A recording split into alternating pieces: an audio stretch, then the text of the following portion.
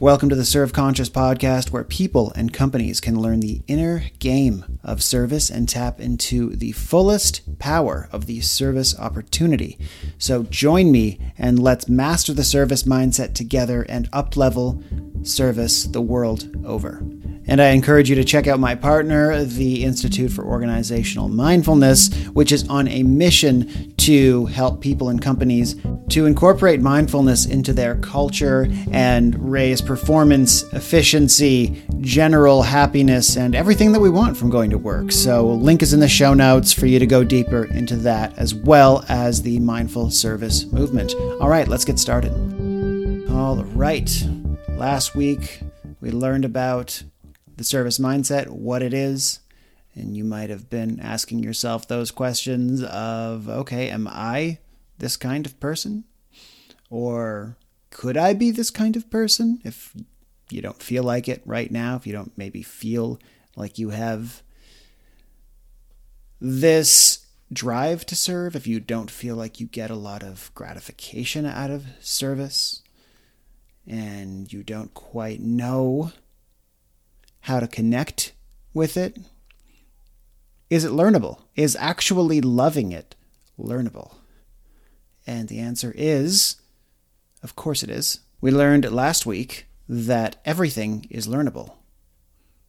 And actually, mindset, one of the features of mindset, is one that understands this and believes in their capacity to learn and grow. And in service, that is no different. We might think, okay, well, I don't naturally love service. I'm naturally quite self-absorbed. Therefore, helping others doesn't bring me much joy. Well, maybe you just have the wrong platform on which to channel your desires to serve. So you can start asking yourself the right questions to actually find the right outlets for service. And it can get really, really reductive. Like, you can be like, okay, well, I don't really want to, help other people. Okay, what do you want to actually do then? Well, I just want to, make art. You want to make art and burn it? Well, no, I want to make art. I want other people to see it. What do you want them to experience when they see it? Well, I want them to experience these emotions. Oh, so that's literally how you want to serve someone. You want to, create a connection there. Isn't that service? Or how about this? How about you don't even want anyone to see your art? You just want to make art. Okay, so how do you want to serve yourself then as an artist? Service is all about the channeling of energy. So if you don't find yourself filled with delight and energy and inspiration every time you offer tech support or get someone some more sugar for their coffee, then don't worry about simply shaping that experience into something that you love. Or telling yourself, I gotta love this somehow. Stefan told me that it's deeply gratifying. I've got to figure this out. No. Start with where you love putting energy, because that's service at its core. Where is energy going beyond your ego?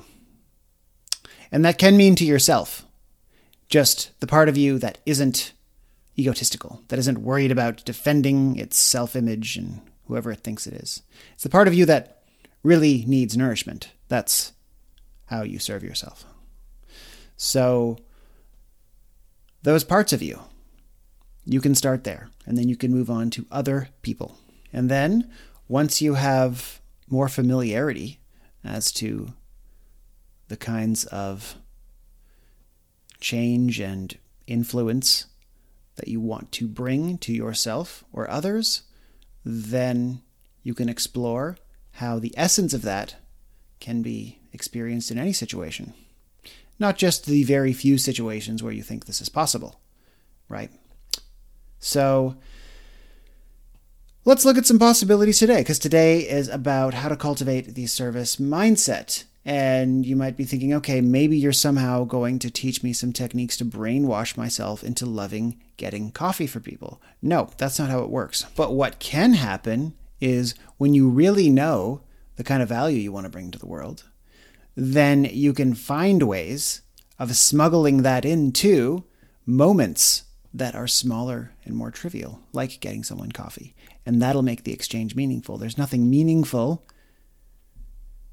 innately meaningful, in the act of getting someone a cup of coffee. It's the effect. It is what else is transferred in that process. And that doesn't mean that every single experience of getting someone coffee is going to be glittering with this potential, but there's going to be a lot more opportunity to have an experience that's at least not like totally dead. At least not an experience where you just wish you were doing something else. Slowly you can bring more aliveness to your experiences through the right practices, through the right understanding of yourself. And that is how you build towards service meaning more to you, and service ultimately being something you feel like you're better at as a result. And it doesn't happen overnight. It didn't happen for me overnight. It was years and years and years of really struggling with it. Fortunately, I discovered ways of shortening that path. That's what anyone teaching something seeks to do.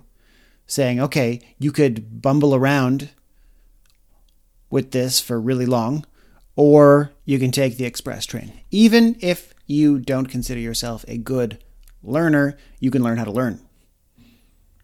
There's really nothing that's intelligence-driven here.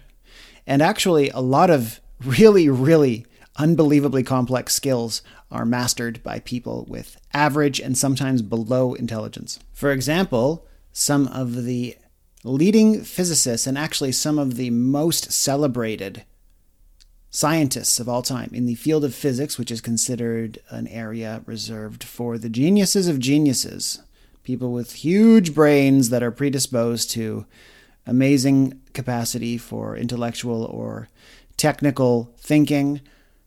Often they have average IQs. Same with chess masters. They had very average IQs. Chess is normally considered something that is reserved for very, very intellectual thinkers. And often, actually, people with lower IQs did even better.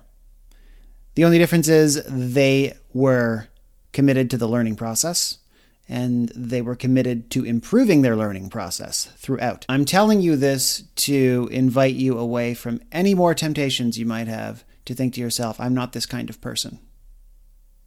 Because that kind of thinking is just a story. It actually doesn't play out in terms of how we operate. And if you're listening to this, then you want a more meaningful service life for yourself or your team. So you already really have the only prerequisite that I think is required, and that is the desire to learn. And with practice, everything else just comes together. And if you are incorporating more mindfulness into your life, if you're using tools that give you greater awareness, greater mental flexibility, all of those things are natural fertilizers for learning. And me, as I continue to age, we don't have to get into details, but I am certainly no spring chicken anymore. But I am now learning and educating myself and absorbing and retaining and changing faster than I ever have, because I have ramped up my meditation and mindfulness regimen to support that. I'm giving my mind the right practices to continue to clear out and find order and integrate everything that I'm taking in, and it makes me capable of learning. That is one of my favorite side effects of meditation, as far as the, raw benefits of using this human vessel, right? Meditation and mindfulness, by the way. So practices where you come at the challenges of life with the right state of mind. There are plenty of how-tos and mindfulness 101s and guided meditations throughout the podcast and on the serveconscious.com website. So I definitely recommend checking out all of those free resources. So what else can we do in addition to that? Now that we're upgrading our hardware so well, how do we, I guess you can say, continue to... Now let's build some muscle, right? Let's build some machine muscle. I don't know, that analogy wasn't consistent. I apologize. So I think a really good place to start in terms of gathering the right service mindset would be to look at people that are successful. Let me add to that, not just at winning the life game as our society would at least measure it, right? People that have become very wealthy or very famous or just generally celebrated by large amounts of people, right?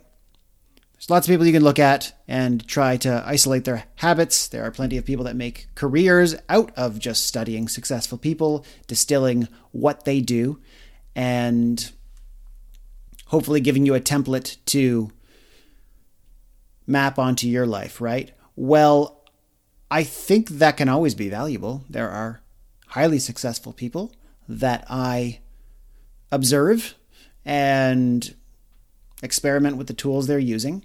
However, I think it's just as valuable and probably important as a balancing agent to what I just described to look at people that have found fulfillment in a humble position in life.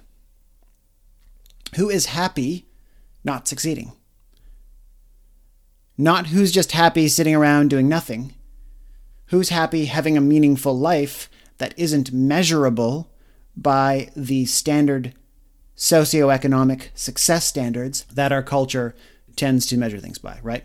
So I've told the story before about Bai Sao, right? He was the great tea master of Japan many hundreds of years ago. He left the monastery and he just kind of went out on his own, humbly serving tea, living almost in poverty, right? He was kind of like a tea monk, essentially. Now, I'm not saying live the monk lifestyle, but when you're around a monk who doesn't have much, he just has his robes, his rice bowl, his couple of books, belongings, and a small room, and an uncomfortable mat to sleep on, and they're completely and utterly fulfilled, I would ask them, what is it about life that's giving them so much juice? They don't feel like they're lacking, and you do. What's going on there? What is this gap? Well, you can ponder this bizarre mystery of being happy with nothing, but how about what is giving them happiness? What's giving them value? Because that's what's happened in their life. It's not like nothing makes them happy, so they've just kind of abandoned all of it. It's actually they've focused their energy around the few things that do give them happiness, and nothing else gets in the way, right? So just being kind to people, just helping people. They could be service-oriented people. They could be helping the poor. They could just be meditating. They could just be feeding the birds and gardening. Well, what is it? Because you can do the same thing in your life. It doesn't mean strip it down to nothing, but it just means observe the things that bring you the most happiness and imagine what life is like if just those experiences were what your day consisted of. And with service, you can look at particularly relational things. So what experiences with others bring you the happiness, right? How do you want to assist people? What kinds of feelings are you hoping to participate in? I always hesitate to say make people feel because you can never make people feel, but what can you just kind of show up and offer? And perhaps this result will occur, perhaps it won't. Non-attachment to result is always important. But really isolating this requires another step here. So if you're not sure what actually brings you joy as far as service goes, joy that doesn't involve the ego, by the way, that doesn't involve people thinking you're awesome or getting promotions or getting raises or getting big tips or wherever it is you work and you get like rewarded for crushing it. That's not what I'm talking about here. And I'm also not talking about making high levels of impact, because that's another thing that the ego can hijack and say, yay, this is proof that I'm so much superior to everyone else, right? What in the moment makes you feel like warm inside? So I would encourage you to find ways of serving that do not give you any egoic payoff in your community. So maybe that involves offering your time charitably to an organization of some sort. Maybe that involves helping a neighbor or a friend. Or what if it involves just setting an intention to only say kind things to people that day, everyone you interact with? From cashiers, if you're in a situation where you can go outside, or people on the phone, or just anyone you might interact with. If you just say something kind and assist them in feeling good rather than make them feel good. So you can experiment here. You can be a lab rat. And in doing so, you will experience the aspects of service that are fulfilling, that you're doing not because you feel you have to, not because it's your professional obligation, not because you think you're going to get something in return, but just doing it feels good. Like you're just voluntarily doing this, and it feels good. I don't know if I've ever mentioned this, but this experiment has been done where they took really, really busy people and they had them go and spend like an hour a week volunteering somewhere for some charity. And in doing so, they actually felt better about everything. They felt like they had more time, which is really interesting. They felt like their job was more meaningful. Everything improved in their lives because they spent 1 hour serving voluntarily each week.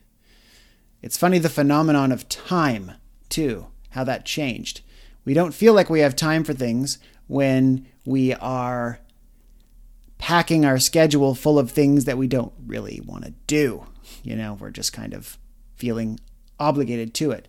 And maybe we have that relationship with our entire job. Morning to night, it's filled with obligation rather than things we voluntarily are doing, which is actually ultimately the reality, right? So once you just bring a bit of volunteer effort into your day, all of a sudden, it's like there's just space opens up. And perhaps a switch goes off where you realize that everything can feel voluntary, because everything is. And you could have that relationship to everything that you do, even if it's something that's kind of tough, even if it's something that you might prefer not to do. And there's plenty of moments where we would certainly take sitting on a beach over doing that thing.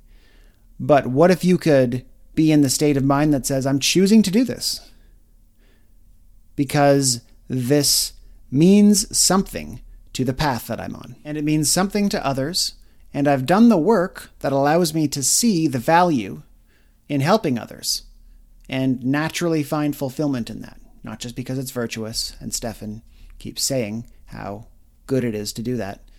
Stefan doesn't know my life. You're right. I do not. That's why you have to discover this for yourself through practice like this. Find out what voluntarily brings you joy and fulfillment. And when you start doing this, then you can start realizing where these threads are running through your daily obligations. Can you show up for people in your job in a similar way and bring them a similar amount of care amidst all the other commitments you have to help them in some technical way? So by doing this, you're weaving more depth of experience, more depth of connection into a job you might have been doing for like 20 years and you're super bored of it. I don't know a lot of people that do service jobs for 20 years. I hope that changes. I like the idea of job stability. I like the idea of people continually mastering what they're doing over the course of 20 years. I like the idea of companies you want to work for 20 years because they're just a wonderful family to be part of. Not as common these days, but sure.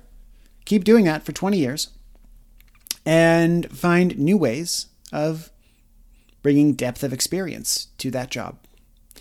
But going outside of that format is really helpful. So that's why I say volunteering is valuable for anybody. I recommend that to anybody. And if you are a leader or a business owner, then I recommend having a program that invites people to do that, but makes it optional, right?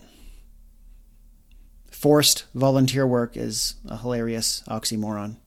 So beginning to do this will reveal biases that you have, and it's really valuable to collect knowledge of these biases for developing the service mindset. Because the service mindset aims towards unconditional service, as in you're going to show up for people with the same readiness and the same level of respect and dignity towards them, regardless of who they are or even how they're behaving. Obviously to a limit, but they don't disqualify themselves from kindness from you simply from not acting how you want them to, right?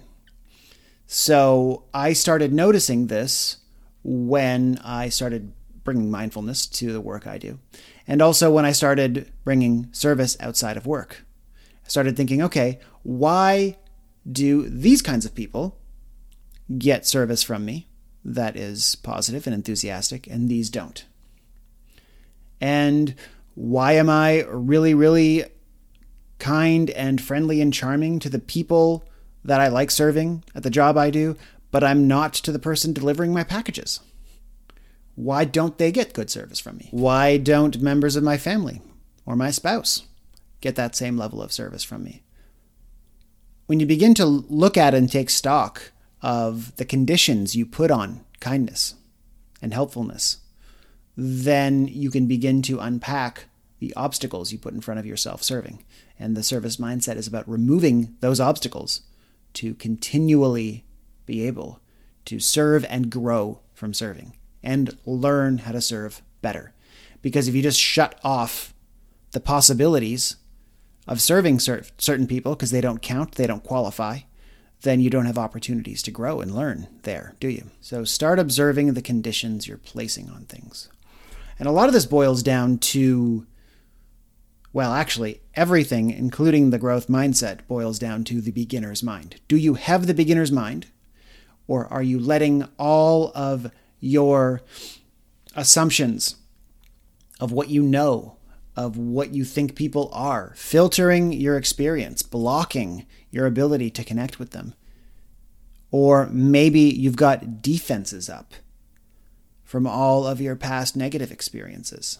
How much can you begin to observe those and let them go and just have an open, ready presence when you're serving? And that's really fundamentally all you need to really serve and to learn more about service. It's not about collecting more knowledge or information. Do that as whatever requirements your job places on you to do that, and do that well, and do that as much as it helps people. But not knowing is just as valuable for service. Unknowing, unassuming, unbiasing is really powerful. This isn't like playing dumb, by the way. This isn't like practiced stupidity here. It's wise. It's a wise, ready fascination with the world because you know how much there is to potentially learn. And you know the possibility of novelty, new experiences is there if you bring the right state to it. And you say no to your chirping mind telling you that there's nothing new here and there's nothing to pay attention to and there's nothing to learn. That's not going to give you much. And that's cheating yourself out of a rich experience. And it's cheating you out of learning potential. So if you're practicing meditation, then you are naturally setting the stage for more beginner's mind being brought to your work. And also, mindfulness is a way of nudging yourself back into that mode bit by bit. So just continue to notice and come back to presence every time that you find yourself talking yourself out of having a fresh, open experience of the service moment. And I would again refer you back to the mindfulness practices throughout this podcast to help you cultivate that. And there's also an episode on beginner's mind, which I think would be a good complement to this one as well. I'll leave some links in the show notes. All right, thank you so much. Check out the website, www.serveconscious.com, for more free content. get on that mailing list, get the Service Superpower mini course, and access to the Service Superpower workshops, which we are doing monthly. There is one coming up really soon, actually, so get on board for that. All right, thank you so much. You have a great day. Ciao.